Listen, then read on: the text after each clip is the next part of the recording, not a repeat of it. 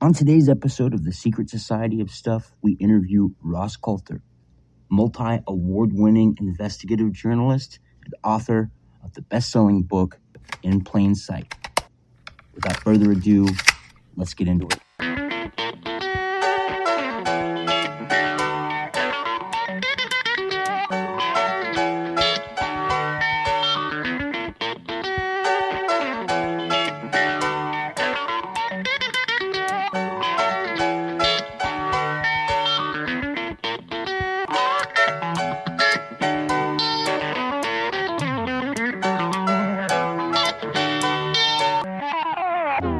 Can you hear me now? Yeah, you're grand. Can you hear me? Yeah, I can hear you fine. Dude, this is gonna be dope. Have you seen the new documents about sunburn and brain damage and possibly Havana syndrome being related to UAPs? Oh, I thought you were sending me something about your last doctor's appointment or something. I didn't know what that was. I was like, God, man, I'm sorry. I feel so bad for you. Yeah, I'm super stoked. This should be really fun. I've got some interesting insights on Tom. I can't say his name without laughing. I know. All right, I'm sending Ross the link. I told him we were doing pre-show to feel free to come on whenever he wanted. That way he's got a little bit. This is going to be fun. Did you see what I sent you about what Rob 3 said about What's going on in New Mexico with the homeless population and people just slaughtering them on the side of the fucking road and nobody gives a fuck? No. Good morning, gentlemen. How are you? Very good. How are you, sir? Good morning. Very, very well. Is this audio good for you guys? Yeah, it sounds great. How are we? Ross? Yep. All good. Whereabouts are you guys? Austin, Texas here. Oh, great town. Yeah, buddy. And I'm east of Birmingham, Alabama. Oh, okay. Rob lives about 13 miles, is it west of a nuclear power plant? He's had some pretty wild experiences from some of the crafts that have buzzed that area out there. So you've seen them, have you, Rob? Yes, I'm an actual experiencer. So that's what put me into the rabbit hole. Oh, okay. No, because it's funny. I didn't realize until I spoke to Robert Hastings, the author of UFOs and Nukes.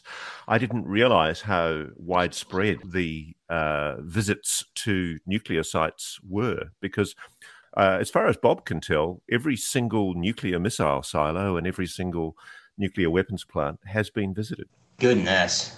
It's such a strange phenomenon. I was listening to some of your interviews with John Mungle and one that you gave, I forget what the name of the cast was, where you were talking about how varied the phenomenon is. And in my experience, I found that one hypothesis doesn't really explain everything to me. It's not very satisfactory. I agree with you. I think the ETH, as we say, is probably the least likely explanation for the vast majority of the phenomenon. I don't think these are little green men from another planet, frankly. Yeah, I don't either. But, then again, the time hypothesis, I hate to say time travel, it just sounds so woo-woo, that doesn't really explain it for me either. Just considering they supposedly started coming in 1947 or 1945, rather, with the first nuclear tests. But there have been so many accounts of these things throughout history that hypothesis doesn't really account for those things either. I agree with you. It's funny. I've been kind of amused because I'm a journalist. All I do is report what I'm told, basically. Right. And I talk to a large number of people in your defense, national security infrastructure, and a number of them had talked to me about the time travel hypothesis, future human hypothesis. And next thing I know, I'm an advocate for this hypothesis, and I'm essentially being reported as a champion of it. And I don't necessarily agree with it. And, friends of mine who know a lot about quantum physics and the possibilities of time travel, they're very skeptical about it as an explanation. But a lot of people mistake journalistic reporting of what I'm told for me espousing a particular viewpoint, and that's not the case at all. Right. And I'm not a journalist. I have no journalistic credibility whatsoever.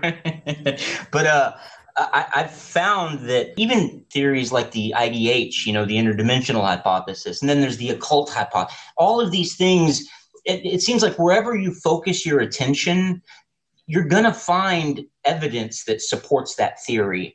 And that's what really interests me about the whole thing, is the subjectivity of it. Yeah, and look, frankly, I actually think the interdimensional hypothesis is probably the most plausible. Yeah. It fits best with the facts. But I mean, I wouldn't put it out of the realm of possibility that we have been visited by an extraterrestrial and off-planet civilization or intelligence. So I wouldn't discount that at all. But I'm quite struck by the fact that many of the people that I talk to suggest that the phenomenon has been here for time immemorial, that it's been around us and it's been part of our society without us realizing it for thousands of years, if not millions of years. Could it be terrestrial? Well, in the sense that it resides on this planet, yes. So what about its clandestine operations? Well, you might say clandestine, but if it's an interdimensional life force, then maybe it's sharing this planet with us in another dimension. I don't know. I mean, I think one of the things about quantum physics, which I regularly try to understand, but generally fall face first into the book that I'm reading, but I've got good mates who are scientists who try and explain it to me. And, they say that a lot of what we would call magic and a lot of what we would call the phenomenon may in fact just be interdimensional manifestations of other life forms. And one of the things I think we're realizing as science becomes clearer or less opaque is frankly that a lot of the things that we had as sort of Newtonian certainties, the old ideas that science had basically explained everything and that we now know everything for sure. I think the more we learn, the less we realize we know. That's right. I think empiricism is just about dead. I mean, the things that we can, touch, smell, see, feel, and hear, we're getting to these areas in reality that we simply can't experience in those ways. So we built these prosthetics to help us, understand them. It's starting to get a little scary, to be honest with you. Well, the thing that I find interesting as a journalist is all through my career, I've been really struck by the way that science likes to be declaratory. It likes to assert that the certainty is over. For example, the science of global warming. I mean, we're constantly being told that the settled science, that essentially the mathematical models that are used to predict global warming have made it very, very clear that, we're headed for an apocalypse unless we do all we can to reduce fossil fuels.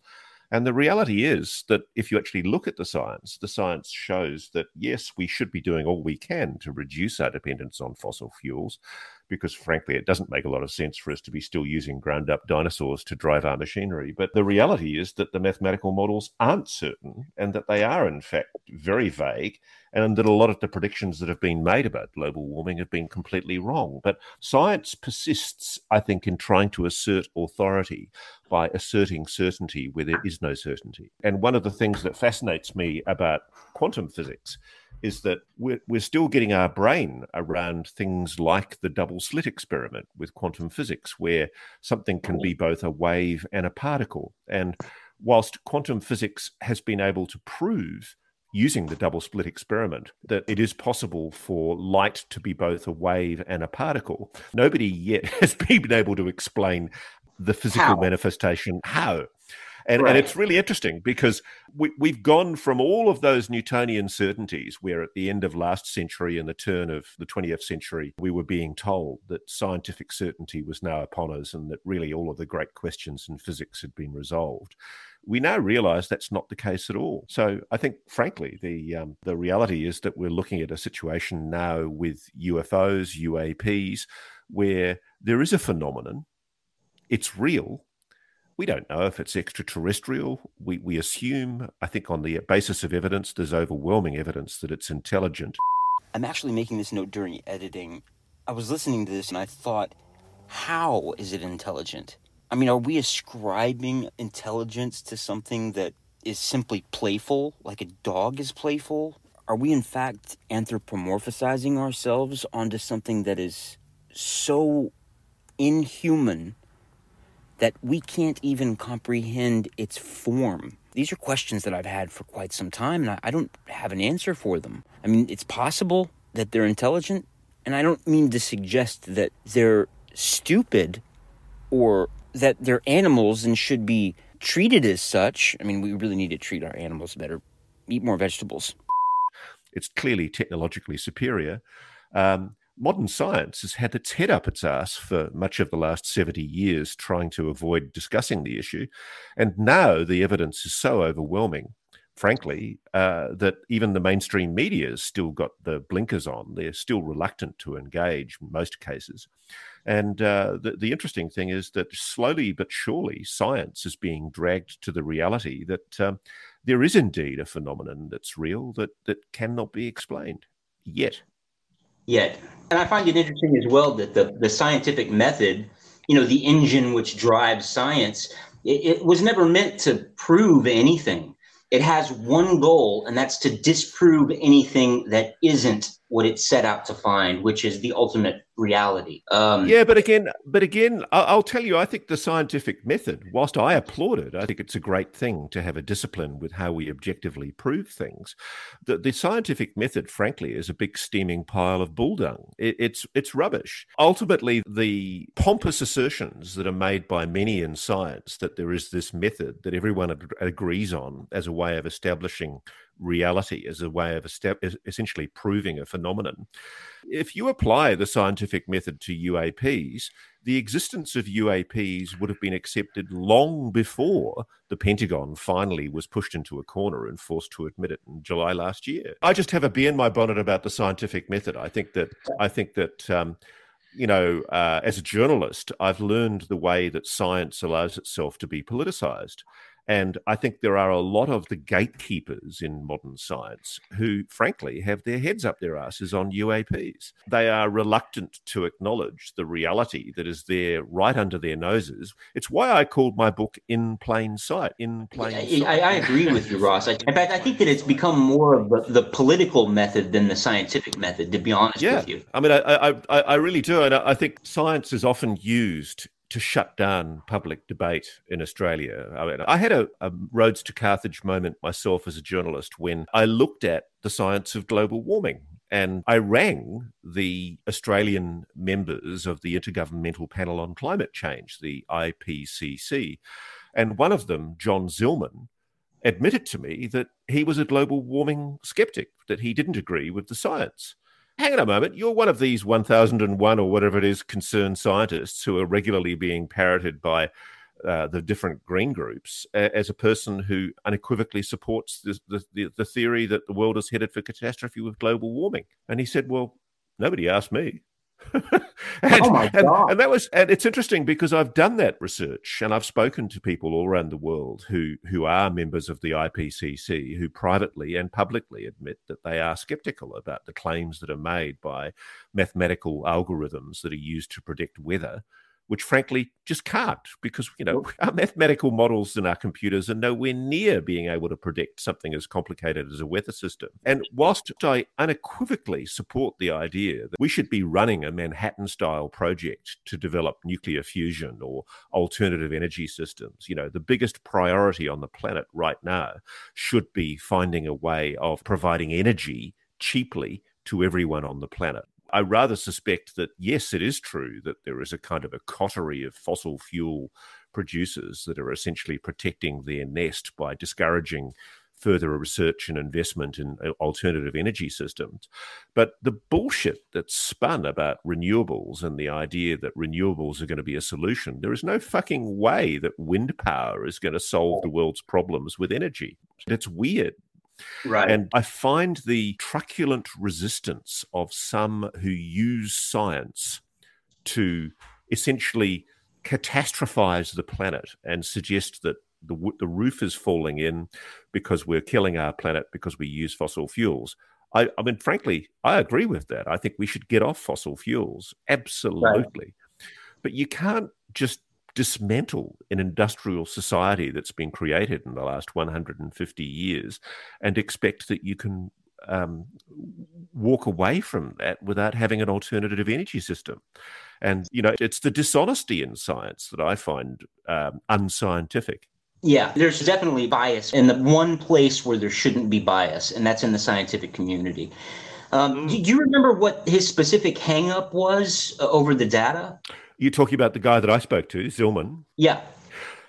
Basically, he had an issue with the fact that the mathematical algorithms that were being used on supercomputers to predict weather system outcomes weren't accurate. And, he was the head of the Bureau of Meteorology in Australia at the time, Dr. John Zillman. And so he was basically telling me, yeah, I'm a member of the IPCC, but I can tell you the mathematical modeling that I'm seeing is not matching what we're seeing. It's over predicting. It's over catastrophizing what's happening to the environment. And he said there are clearly variables that we're not factoring into the mathematical models that are lessening the effect of the warming. He argued that, yes, we do. Of course, we have to look for alternatives to fossil fuels. And, he was endorsing very much the idea that, society should be moving away from things that pollute our environment. Of course we should. That's a given. That's why this phenomenon is so fascinating, because if we could somehow employ the technology that we're clearly seeing happening around us, being able to control gravity isn't just like the perfect weapon. It's the perfect thing. Right now, the only thing that makes gravity, as far as we know, is mass. You just need a bunch of stuff, and it's a property of mass. We observe gravity, we see what it does, but we really don't know what it is. We can throw some equations together and say, well, it works like this, but we really don't know what's behind it.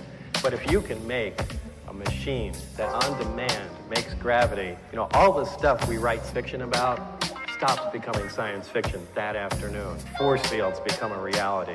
You can shift time. You can make impenetrable fields. You can have propulsion that is mind-boggling. Everything becomes possible. It's the most important thing, and here is an operating machine sitting in front of us that makes gravity, and we really want to be able to make one of those things. It would be the ultimate weapon. Not just the ultimate weapon, but it would really be the ultimate thing. It would catapult mankind forward, and what really sucks is the military is in control of this. I agree with you. Look, fundamentally, this is the most important thing. The Pentagon's admission that this phenomenon is real, after years of equivocation and telling us that it's swamp gas or weather balloons, and telling us that 90% of these cases can be plausibly explained with a prosaic explanation. The fact that they've now done a double backflip with pipe and acknowledged that what we're looking at is something that we cannot explain, that it's a technology. Documents released yesterday in an FOI, a Freedom of Information application, I think the US edition of the London Sun published it just in the last 2 days. They show that internally, the Pentagon is referring to these craft as vehicles. Good something Lord. Intelligently operating vehicles using technologies, and this is the kicker, they are technologies that are clearly deriving energy in a way that we do not yet comprehend. God, Because damn. the energy that would be required to do things like what we know, what the Tic Tac has been observed doing. There's one example, I think the Scientific Coalition for the Study of UAPs, SCUAP, they did a bit of research just looking at the one example of the Tic Tac that was seen hovering at 80,000 feet, and in the blink of an eye, in 0.78 of a second or less, Kevin Day recorded it on the phased array radar system on the USS Princeton going to the surface of the ocean. Now, the SCUAP scientists analyzed the energy that would be required to do that. And they said that it would exceed the consumption of the entire United States from every single nuclear power plant in the United States for 1 year. Just that one maneuver. The implications. And so this is the thing that is fascinating to me, is that right under our noses, there is a technology being deployed that is using energy in a way that we do not yet understand. And this is where I think the mainstream media is largely dropping the ball and failing to understand the implications of what the US Pentagon, the most powerful military on the planet, has admitted. It has fundamentally admitted that there is a technology operating on this planet that is beyond human comprehension, and it involves the deployment and the use of energy systems that are clearly extracting energy, possibly from the vacuum, and the implications of that are extraordinary. What is the single most unsettling thing you've heard about this subject? the malevolence, the potential malevolence of whatever this phenomenon is. So I do a podcast with a guy called Bryce Zabel called Need to Know, which I'll also shamelessly plug. Great podcast, by the way. But one of the last episodes we did, we talked about the evidence suggesting that, contrary to the happy clappy benevolent notion that all UAPs are well intentioned and kind, which is, I guess you could say, the Dr. Stephen Greer argument that whatever this is, it's no threat to humanity. There is actually evidence to show that people have been hurt by UAPs and that they have engaged offensively, not only with military, but with individual civilians. And I talked last week about a case where a good friend of mine, Damien Knott, who's an Australian experiencer and UAP investigator, he suffered terrible apparent radiation injuries suffered by close-up exposure to a UAP. And it's interesting because I've been told stuff. I did a piece in my documentary about cattle mutilations, which was almost tangential to the issue of UAPs. But I did a first edition of the documentary in, I think it was June, July last year for Channel 7 Australia. And what happened was I got phone calls from all over Australia from veterinary surgeons, like well-qualified, university-educated, postdoctorate veterinary surgeons, some of whom have actually worked at senior levels in government in Australia.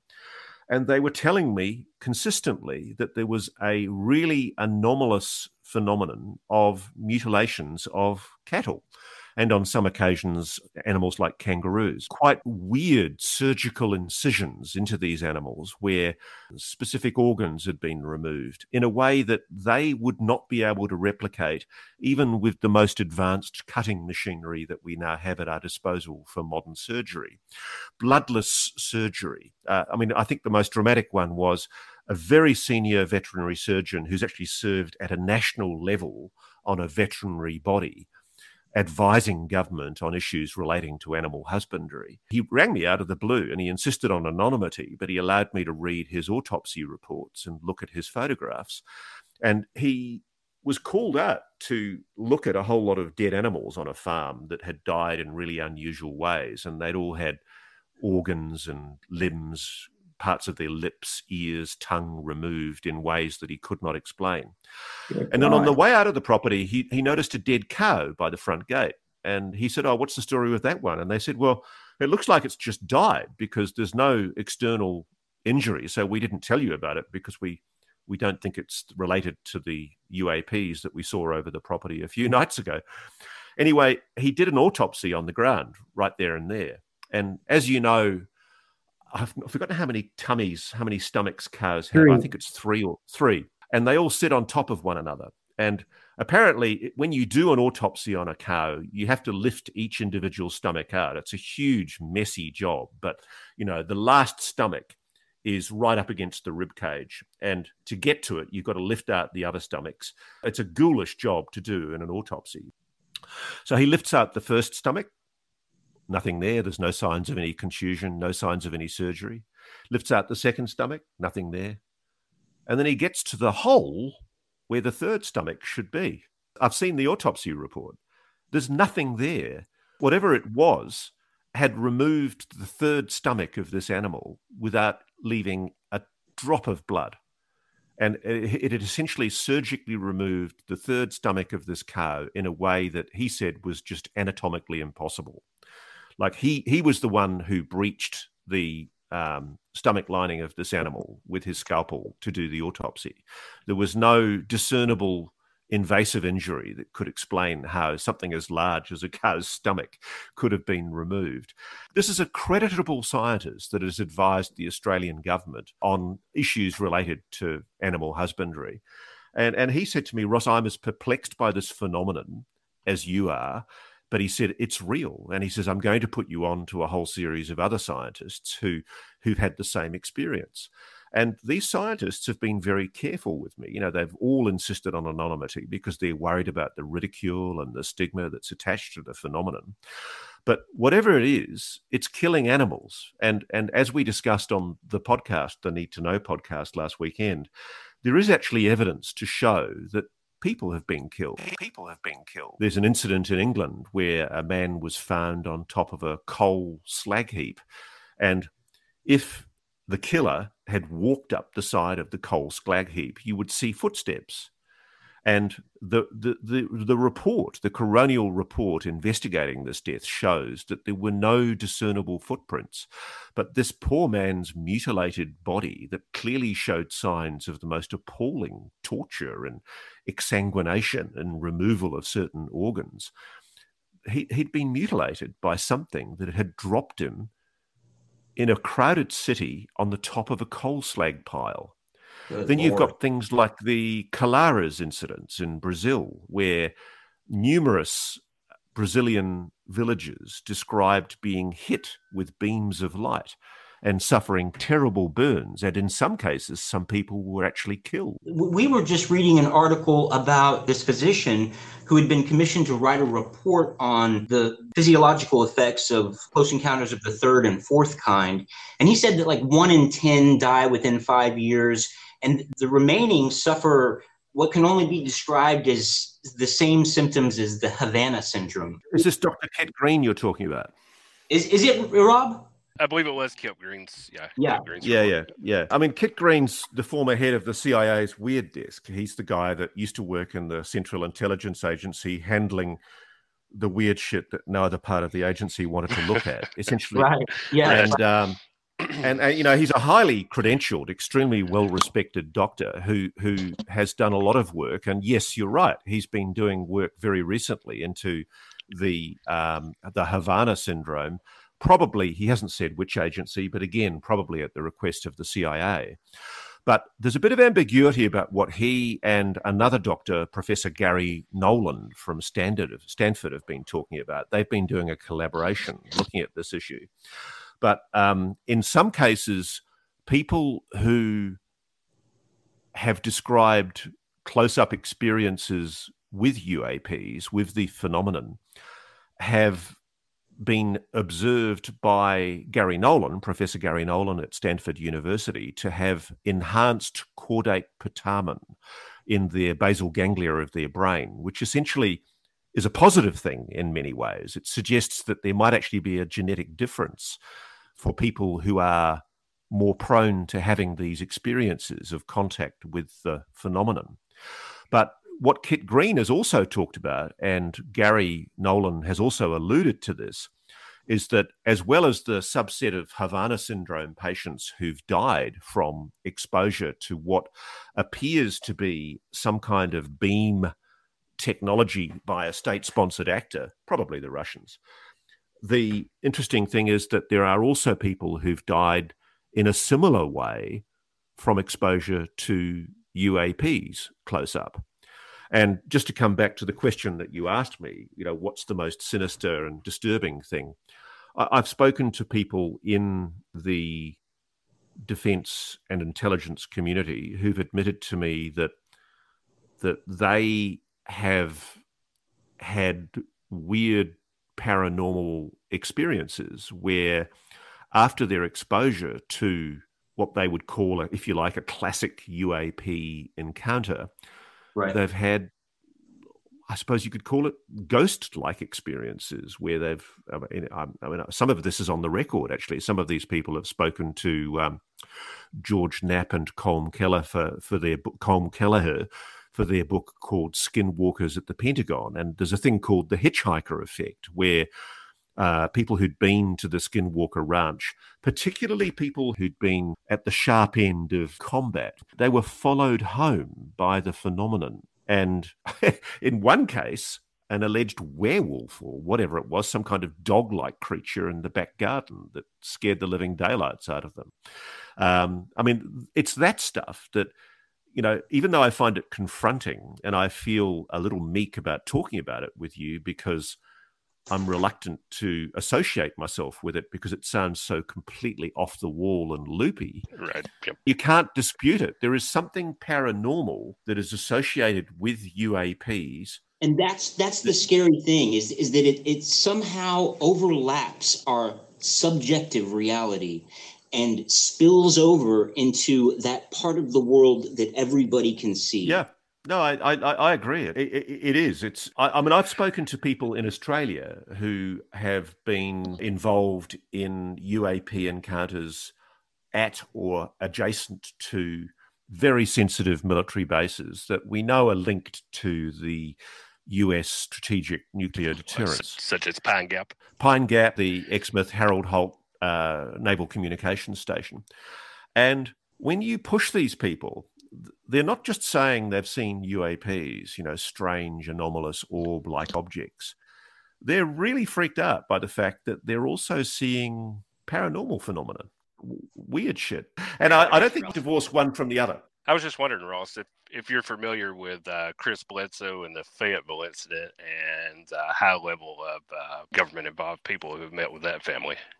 Yeah, look, I am. I've actually had a brief conversation with Chris and with Ryan, and at some stage when I go to the US, I'd love to go and see them and experience what they've experienced. I've also spoken briefly to the theologian Professor Diana Walsh-Pasulka, right, who's taken a close interest in the Bledsoe case. And I was also fascinated. I'm very interested in a guy called Hal Povenmire. He was a guy who worked in NASA and became fascinated with UFOs, so much so he ended up writing a book called UFOs and Alien Abduction Phenomena.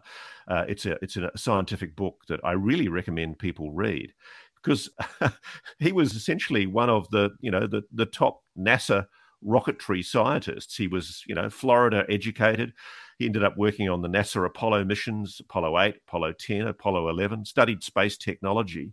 And I find it fascinating that he became a very close friend of the Bledsoes and took a close personal interest. And it was his groundbreaking work that I think led to the CIA taking an interest in the Bledsoe family. I don't know what to make of the case. I'm not in a position yet to be able to make a value judgment about whether or not what I find about their story is credible, because I'd like to see it for myself. Because Ryan and Chris are, I understand, deeply religious, they see it through the prism of their Christianity. I mean, maybe one of the things about the phenomena is that we perceive it in the way that our belief system and our cultural values allow us to perceive it. I'm not sure that what people are seeing with their eyes is necessarily what it is. One of the things I'll point you to is something I write about in my book, but you can also find references to it online, called Slide 9. Slide 9 is a series of PowerPoints that were found on Chris Mellon's webpage that were clearly used by the people in the Pentagon investigating UAPs to brief a very senior official in the US Defense Department about the UAP issue. And I suspect it was at the time that they were trying to get special access program status, and they were knocked back by the gatekeepers inside the Pentagon. And it eventually led, I think, to the disbanding of that particular investigation. But one of the things that they wrote on one of the slides, which was the 9th slide in a PowerPoint, was that the phenomenon, whatever it is, has the capacity to meddle, to influence human perception and consciousness. And it suggested that fundamentally, these objects, whatever they are capable of psychotronic weaponry, capable of manipulating human perception. And so if what people are seeing all around the world is a craft, like we're seeing lenticular metallic discs, why is it that 150 years ago across the continental USA, when there was another wave of weird sightings of anomalous objects in our skies, people weren't seeing lenticular discs? They were seeing ships. Airships. Literally vessels being held aloft by balloons. Things that I think were just remotely plausible within the belief system of people of that time. And then if you go back further in time, medieval England, people saw weird orb star-shaped objects hovering overhead, sort of tubes, tic-tacs, dare I say. The Bible described wheels within wheels. Right. So what I'm suggesting is that there's a phenomenon that has been seen throughout human history and recorded by humans and seen and perceived, but perceived in different ways. And that's where I'm going. I don't necessarily know that what we're seeing is the metallic lenticular disc. See, that reminds me, anyone who search video, I've been talking and I can't hear anybody. Oh, no, can you hear? No, you're good, Ross. Can you hear us? Well, I guess that's it. Yeah, we can hear you, Ross. Oh, I'm sorry, my headphones audio had died. Did you get what I was just talking about? Because yeah, we did. Oh, good. Fascinating as hell. I was mentioning after you finished that people should check out the Carl Sagan video where he discusses the fourth dimension and tesseracts. That how the Flatlanders can only perceive what this fourth dimensional object is using their own senses. That seems like a pretty good, again, another point for the IDH hypothesis. Yeah, I mean, one of the analogies that I like is that essentially we're like fish in a fishbowl. And periodically we see this weird phenomenon that manifests itself at the top of the bowl, but we don't really understand it. And we try and explain it with what we have. And frankly, I think slide 9 is probably the closer to what we're going to get eventually. That essentially, yes, there is technology behind all of this because it has to be capable of being scientifically explained, no matter how complex and how weird and paranormal sounding it is. But I think the least likely explanation is that it's nuts and bolts engineering. I think that it's fundamentally linked into human consciousness, and I'm increasingly drawn to the idea that it's interdimensional. And I'm also not excluding the possibility that it may in fact be humans from a future time period. Some of the stories that I've heard, I mean, obviously it's all conjecture, but I mean, some of the things that I've heard about the Roswell crash, for instance, like Gerald Anderson's account of it, his descriptions of this thing were so vivid. One account was from a man who sent a letter to Stanton Friedman. He said that the DOD eventually theorized that they were powering the craft through some form of, I don't know, psycho-telekinetic energy or something like that. I mean, you hear all these different stories and you really don't know what to think. I mean, Lou Elizondo was a disinformation agent, wasn't he? Well, look, everybody who's worked in counterintelligence uses disinformation, but I think it's slurring Lou Elizondo to basically say he was just a disinformation agent.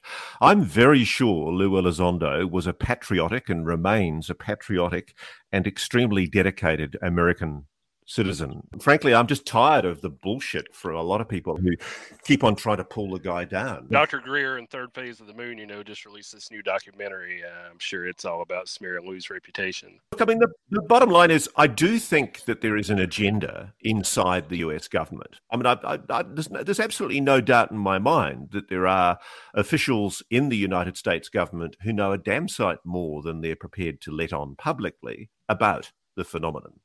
I mean, the public has been misled. You've had 77 plus years of the public being told, frankly, that this phenomenon is all BS. Get on with your lives. Treat it all with ridicule and stigma and contempt because it's just rubbish. Anybody that looks at the UFO, UAP issue as a tinfoil hat crazy. These can be plausibly explained. Trust your military, trust your government. Believe us when we say this is all nonsense. And yet we now know privately, behind the scenes, they were lying.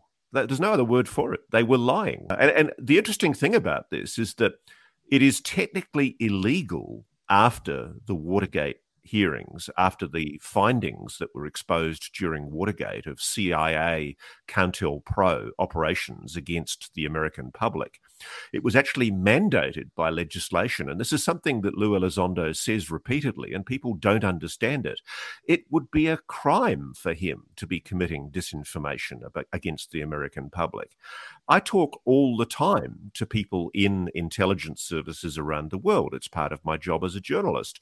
And the thing that I found fascinating was when I started investigating the UAP issue and started reaching out, particularly in America, I was expecting people just to go, you know what, this is just rubbish, Ross. You don't know what you're talking about. Why are you writing a book on this? This is rubbish. Instead, what I found was that there were people at quite senior levels, former and serving, operating in intelligence and defense and national security all around the world, who actually said to me, "Oh, Ross, fantastic. A credible journalist is prepared to investigate the phenomenon. This is really good. Let us help you. We're really keen to see this talked about because we're puzzled that people aren't following the clues and looking at what's there under their noses. In plain sight. It's there. Just read the history. Look at what the CIA has published, largely, by the way, as a result of pressure that came from John Podesta when he was the chief of staff for Bill Clinton. You know, they pushed inside the Clinton White House for disclosure of what was known historically. What people don't realize is that the historical documents that have now been released by the NSA, the CIA, the DIA, they show a completely different counterfactual history to that's been presented to the world over the past 70 plus years. For 70 plus years, we've been told UFOs, UAPs are not a national security issue. They don't pose a flight safety risk, that 97% of them or whatever can be prosaically explained with natural phenomena or, and it's clearly not the case. And we now know that behind the scenes, they've secretly been running programs to investigate the phenomenon. And one of the allegations in my book is that there is indeed a program in existence in the United States, which has been operating secretly now for decades, where the United States is actively trying to back-engineer recovered non-human technology. Our first UFO recoveries were in the late 30s. We made a couple in the beginning of the 40s, and then came Roswell, which the public found out about. We got 2 live aliens. One died shortly thereafter. One lived until 1956. We found out that so far there are 18 different alien species that we know about monitoring Earth. Some are good, some are hostile. Most are indifferent. We found out that we are the experiment or product, if you will, of an alien race who we never met. All we know is that the Greys are cybernetic organisms who work here at the behest of their employers, monitoring us through. Abductions occur on a daily basis throughout the United States to at least 10% of the population. 10% of the population. The deal was struck that in exchange for advanced technology from the aliens, we would allow them to abduct a very small number of persons, and we would be periodically given a list of those persons abducted. We got something less than the technology we bargained for and found that the abductions exceeded by a millionfold 10% of the population. What we had naively agreed to. In 1954, President Eisenhower met with a representative of another alien species at Muroc Test Center, now called Edwards Air Force Base. This alien suggested that they could help us get rid of the Greys, but Eisenhower turned down their offer because they offered no technology. Shortly after this, it was determined at meetings between the U.S. and Russians that the situation was serious enough that a Cold War should be manufactured as a ruse to divert attention of the public away from UFOs and towards some other threat, the H-bomb. It was also decided to keep the ruse secret from any elected or appointed official within both the U.S. and Russian government. In the late 1950s, NASA was formed to compartmentalize and sanitize information from all space platforms and vehicles. The cover-up and the personnel to run the operation began to get bigger and bigger and required more and more money. We were forced to inflate the defense budget. Then we got into the drug business, which was still not enough. These are 5-second slides of the 18 different alien species. The guards at one facility are carefully indoctrinated over a period of several months, being shown pictures similar to, but not exactly like the alien. Before these acclimatations were done, we had 2 guards die of a heart attack as these aliens came down the hallway unexpectedly. The object that you're looking at now is the Kecksbury Acorn, brought to Wright Pat in the middle 60s. That film is, though, dead aliens being pulled from the wreckage of their craft that crashed in Lancha, California in the 50s, supposedly from Tau Ceti. That craft you see over there was over 250 feet in diameter and had to be buried on the spot. These pictures you're looking at now are the structures on the moon. That's the tower in Sinus Medai. It's over 7 miles tall. And that thing there is what we call the Colossus of Agurum in Mare Crisium. We don't know what it does, but the machine itself is bigger than Brooklyn, New York. Now, I don't make that allegation lightly, and I've been waiting for somebody from the United States government to deny it. And I keep on saying it and saying it and saying it because I have sources on the record who've admitted it. And the interesting thing is nobody's denying it. The US government is evading answering this question. Has it recovered non-human, alien technology? And are we at the moment secretly, you as taxpayers, funding a secret program that is essentially investigating how to back engineer this highly advanced technology? I mean, Ross, believe, we clearly are. We clearly are. There's too many breadcrumbs that show that. I mean, nitinol was discovered in a naval ordnance lab, 4 years after the crash at Roswell? We're constantly discovering new metamaterials, strange metals. I mean, they're being published as if we have the stuff already and we're just trying to figure it out. I mean, technology has, quadrupled every year, 2 years, something like that. I can understand one black swan scientific event happening, but not one every day. That's crazy. That's crazy. I mean, humans are very ingenious. I mean, I think we can be proud of what modern science has achieved in the last 100 to 150 years. But yeah, I mean, the pace of technological change is just incredible. And yeah, I mean, I've spoken to people who said that whilst the Corso book, which talked about seeding different American corporations with technology, was misleadingly written in that it made assertions about things that weren't entirely accurate. I'm told that it is the case that some corporations have been given access to technology and encouraged to find ways of back engineering it. And the problem now, this is the really interesting thing, is that companies that previously thought this was all rubbish, they've now realized that for decades they've been operating at a disadvantage because they weren't in the loop. They weren't being given that same access. Right. And so you've had the US government playing favorites with defense contractors, where they've been allowing favored corporations like Battelle, like Lockheed Martin, to basically be seeded with this technology, I suspect. And now the interesting thing is that there are other corporations that are saying, well, hang on a moment, what about us? Right. You know, where's the righteousness in the government basically playing favorites? And I think this is part of the issue, is that there've been so many lies and so much essentially process corruption that's gone on to facilitate this scientific investigation that ultimately it's now coming to light. And the problem that we have is that the one thing about the scientific method that I do admire is that what drives good science is the sharing of ideas.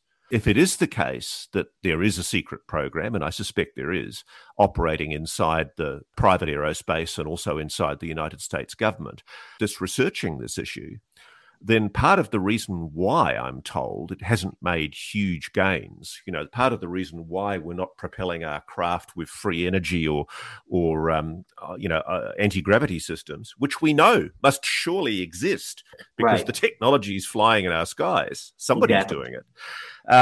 The reason why that's not public yet is because we haven't been able to crack it. And I've spoken to scientists who purport to have been part of what they refer to colloquially as the program, and they admit that they were given access to what they described as bits of technology, very, very heavily compartmentalized secret programs where they were trying to back engineer things that they were shown. And the problem with that is that modern science rests on sharing ideas and exchanging information. And frankly, you know, the big lesson of history is that, you know, the one event where we did this in secret was the Manhattan Project during World War II. And, obviously we were frightened about sharing that technology with the Russians and the Chinese and every other nation that had an authoritarian bent. And I think that's part of the reason now. I can kind of understand why what's happening is happening, that essentially, if it is the case, and I suspect it is, that the United States government has got access to non-human technology, then I suspect part of the reason why they're not sharing and why they're not publicly admitting it is because they're worried about these authoritarian dictatorships getting access to this technology. Frankly, you know, we're living in possibly the most dangerous period in human history ever right now. You know, I think this is a more dangerous period than even the dark days of the Cuban Missile Crisis, where the atomic doomsday clock is closer to midnight now than at any other time in its history.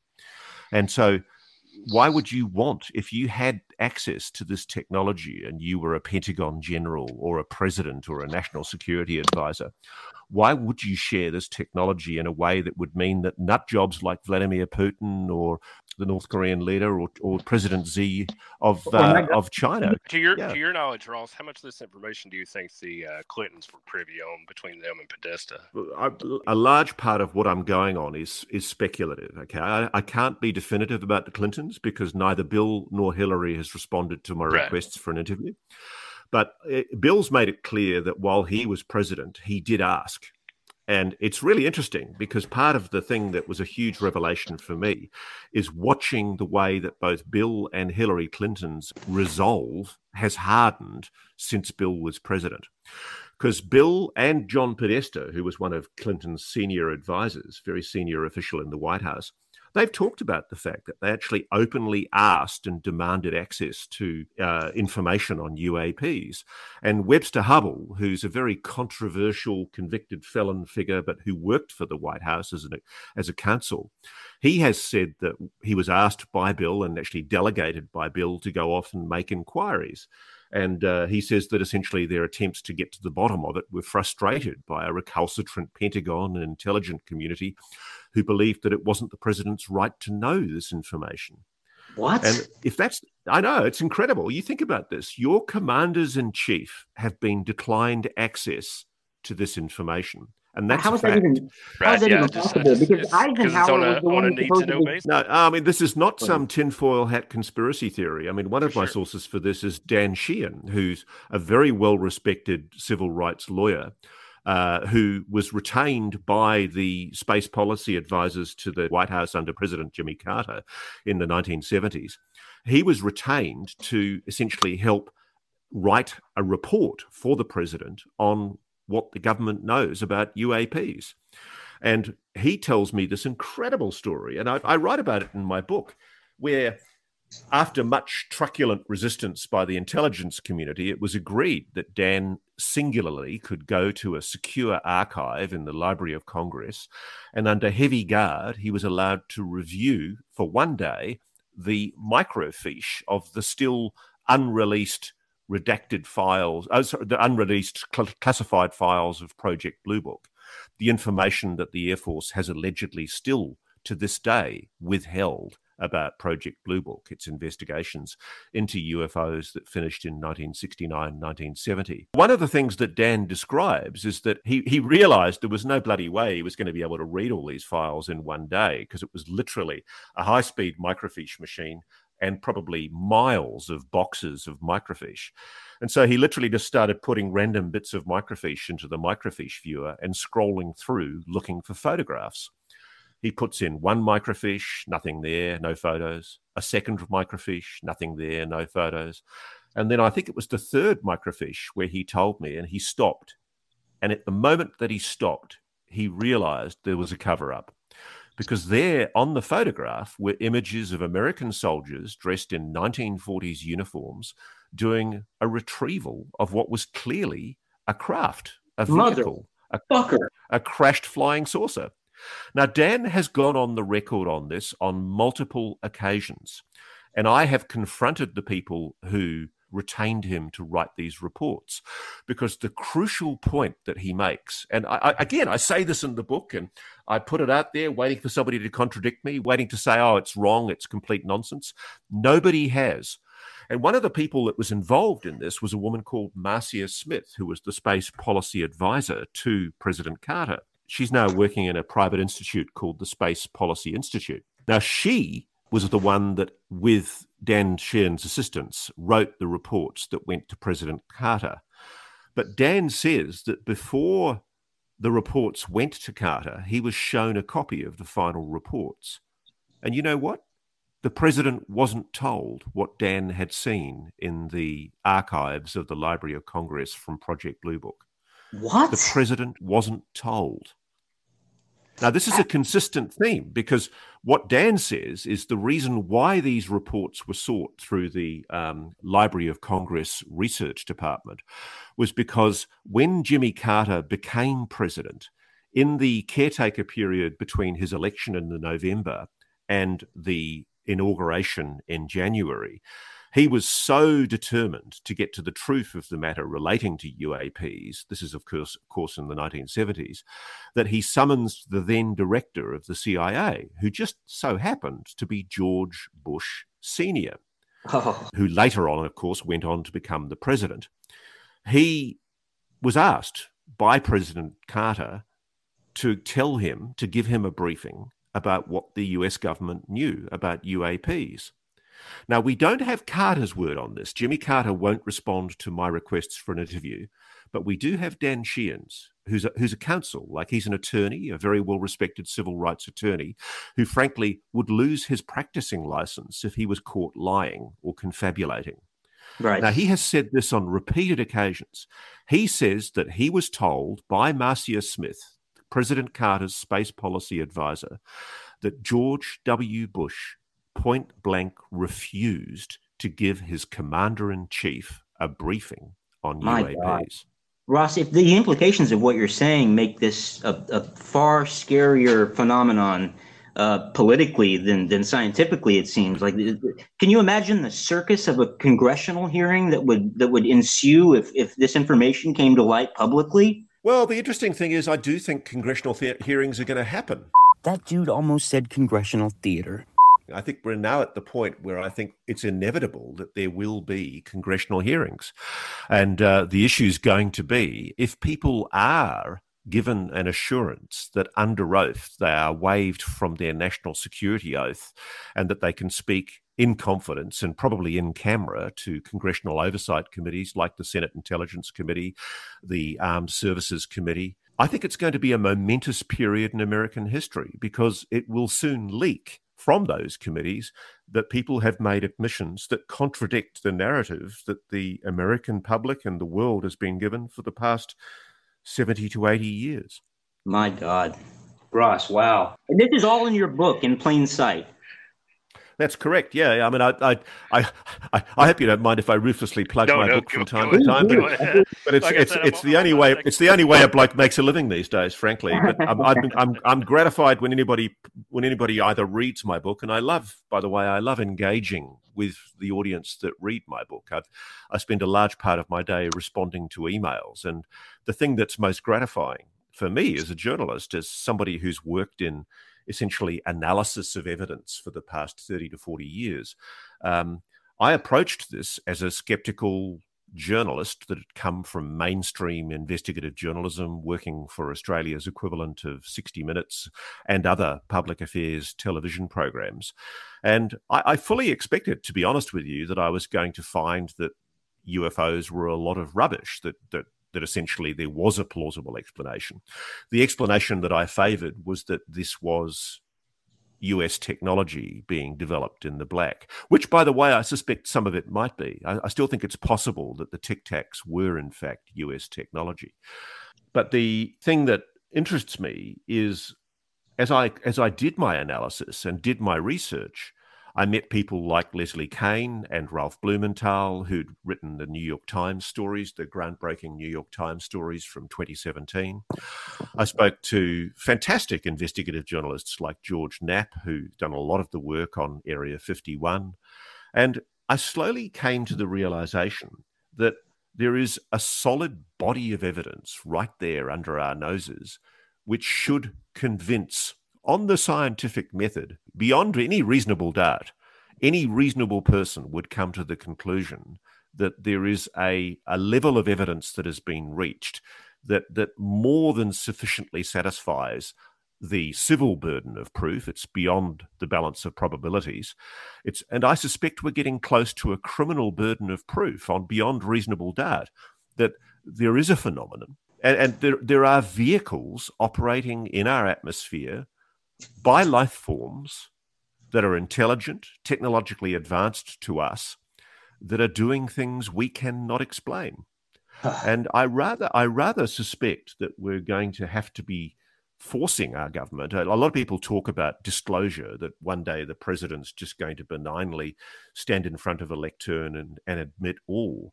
I sincerely hope that's the case, but I think that part of the problem is that too many people in the military, the intelligence services, and most importantly, too many senior executives in a privileged position who've been spoon-fed this stuff in private aerospace, they've benefited for too long by lying and by deceiving and by actually corrupting the oversight process of the Congress and deceiving oversight committees.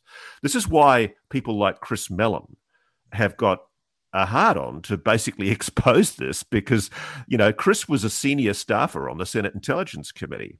He was one of the people who was cleared to know all the secrets inside the US defense community and intelligence community, because that was his role on the Senate Intelligence Committee as a staffer. And back in the 80s, when somebody was operating a technology which has become colloquially known as the Aurora, a craft that was clearly operating using apparent anti-gravitics in the 1980s, it was Chris Mellon who was given the response from inside the Defense Department inside the US that, no, this isn't ours, it's not ours. Now, I think any reasonable person would be led to the view now that if that's what Chris Mellon was told, he was lied to. Because clearly somebody somewhere inside the US defense and intelligence establishment knows a great deal.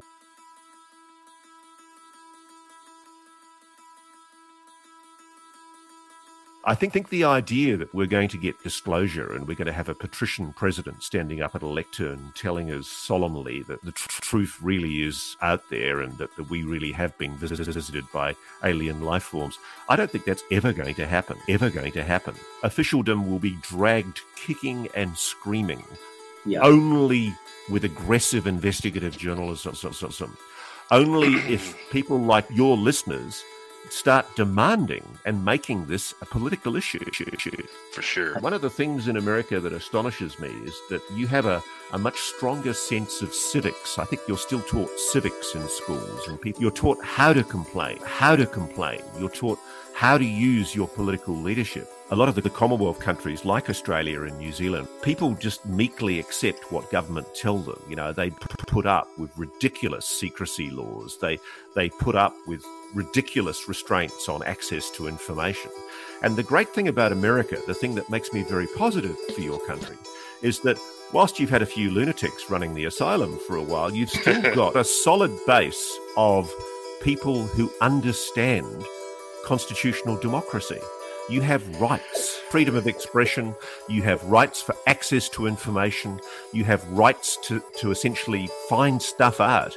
And so what I'm saying is, I don't think disclosure is just going to happen. Disclosure is going to happen if and when the American public start asking for it and start shaking the cage and saying, the truth is out there and I've got a damn right to know.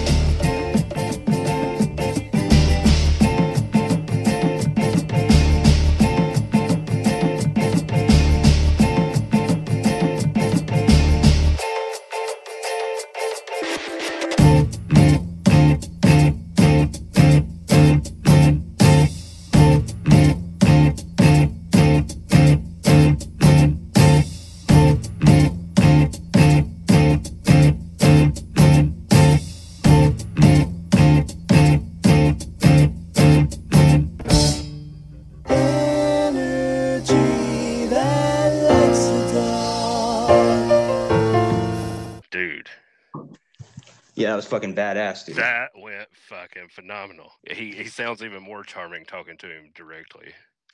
I've got a man crush on him. Yeah, dude, really, really incredible, dude. You know, when you left for a minute, he told me, he said, God, man, that Rob, he's a really great guy. He sure is handsome. He definitely did not say that because I didn't leave you for a minute. I've been plugged in. Yeah, that was fucking awesome. I still didn't get to ask the fucking, why Tom DeLonge? Well, here's the point that I was trying to make is that I was reading about Adamski, and all those contactees where it seems like, why would they pick this fucking hillbilly? It's like, what the fuck is going on here? and then suddenly the U.S. No. DeLonge's family was tied in. I don't know if you heard me and Anthony Ross Kennedy talking about it that one time. DeLonge's mother maybe was a Fed, or one of them was inside the government anyway. Is it true? I don't know. I haven't fact checked. I got my phone right here in front of me. Let's see. I don't know. Here's something about Tom DeLonge taking his pants off. I'm getting there. Hold on. Good God Lord. damn it. Personal. I hate LinkedIn. What the fuck is all this shit? God. Well, let's get off. Let's get off this. I'm looking at this. Hold on. I'm looking at this Tom DeLonge parents thing. Oh, yeah. Let's see who his parents were. According to LinkedIn, because, that's the perfect source for all valid fucking information. God, it was like fucking picking. Yeah. Candace DeLonge is a former FBI criminal profiler and the mother of Tom DeLonge. So it's FBI, not CIA. Well, that makes sense, I guess. I said FBI. No, you said CIA, dude. Motherfucker, I didn't go back and listen to the recording. I said FBI. I might have said CIA. I might have said FBI or CIA or something, but I knew she was something. Yeah. So, this is going to be solid. Well, I want it to be a call to action, man. I would like to. There's a website that you can create petitions for the government. Right. I'd like to put something together and link to it. All right, dude. All right, later, bro. All right, bye.